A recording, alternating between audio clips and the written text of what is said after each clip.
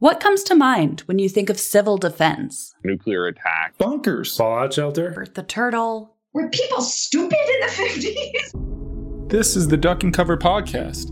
I'm your host, Anthony Eames, a nuclear historian at Georgetown University. And I'm Sarah Roby, assistant professor of history at Idaho State University. This season, we explore the fascinating and fearsome history of civil defense programs that were designed to keep us safe in the atomic age. With the help of experts in the field, we'll look at civil defense then and why it matters today.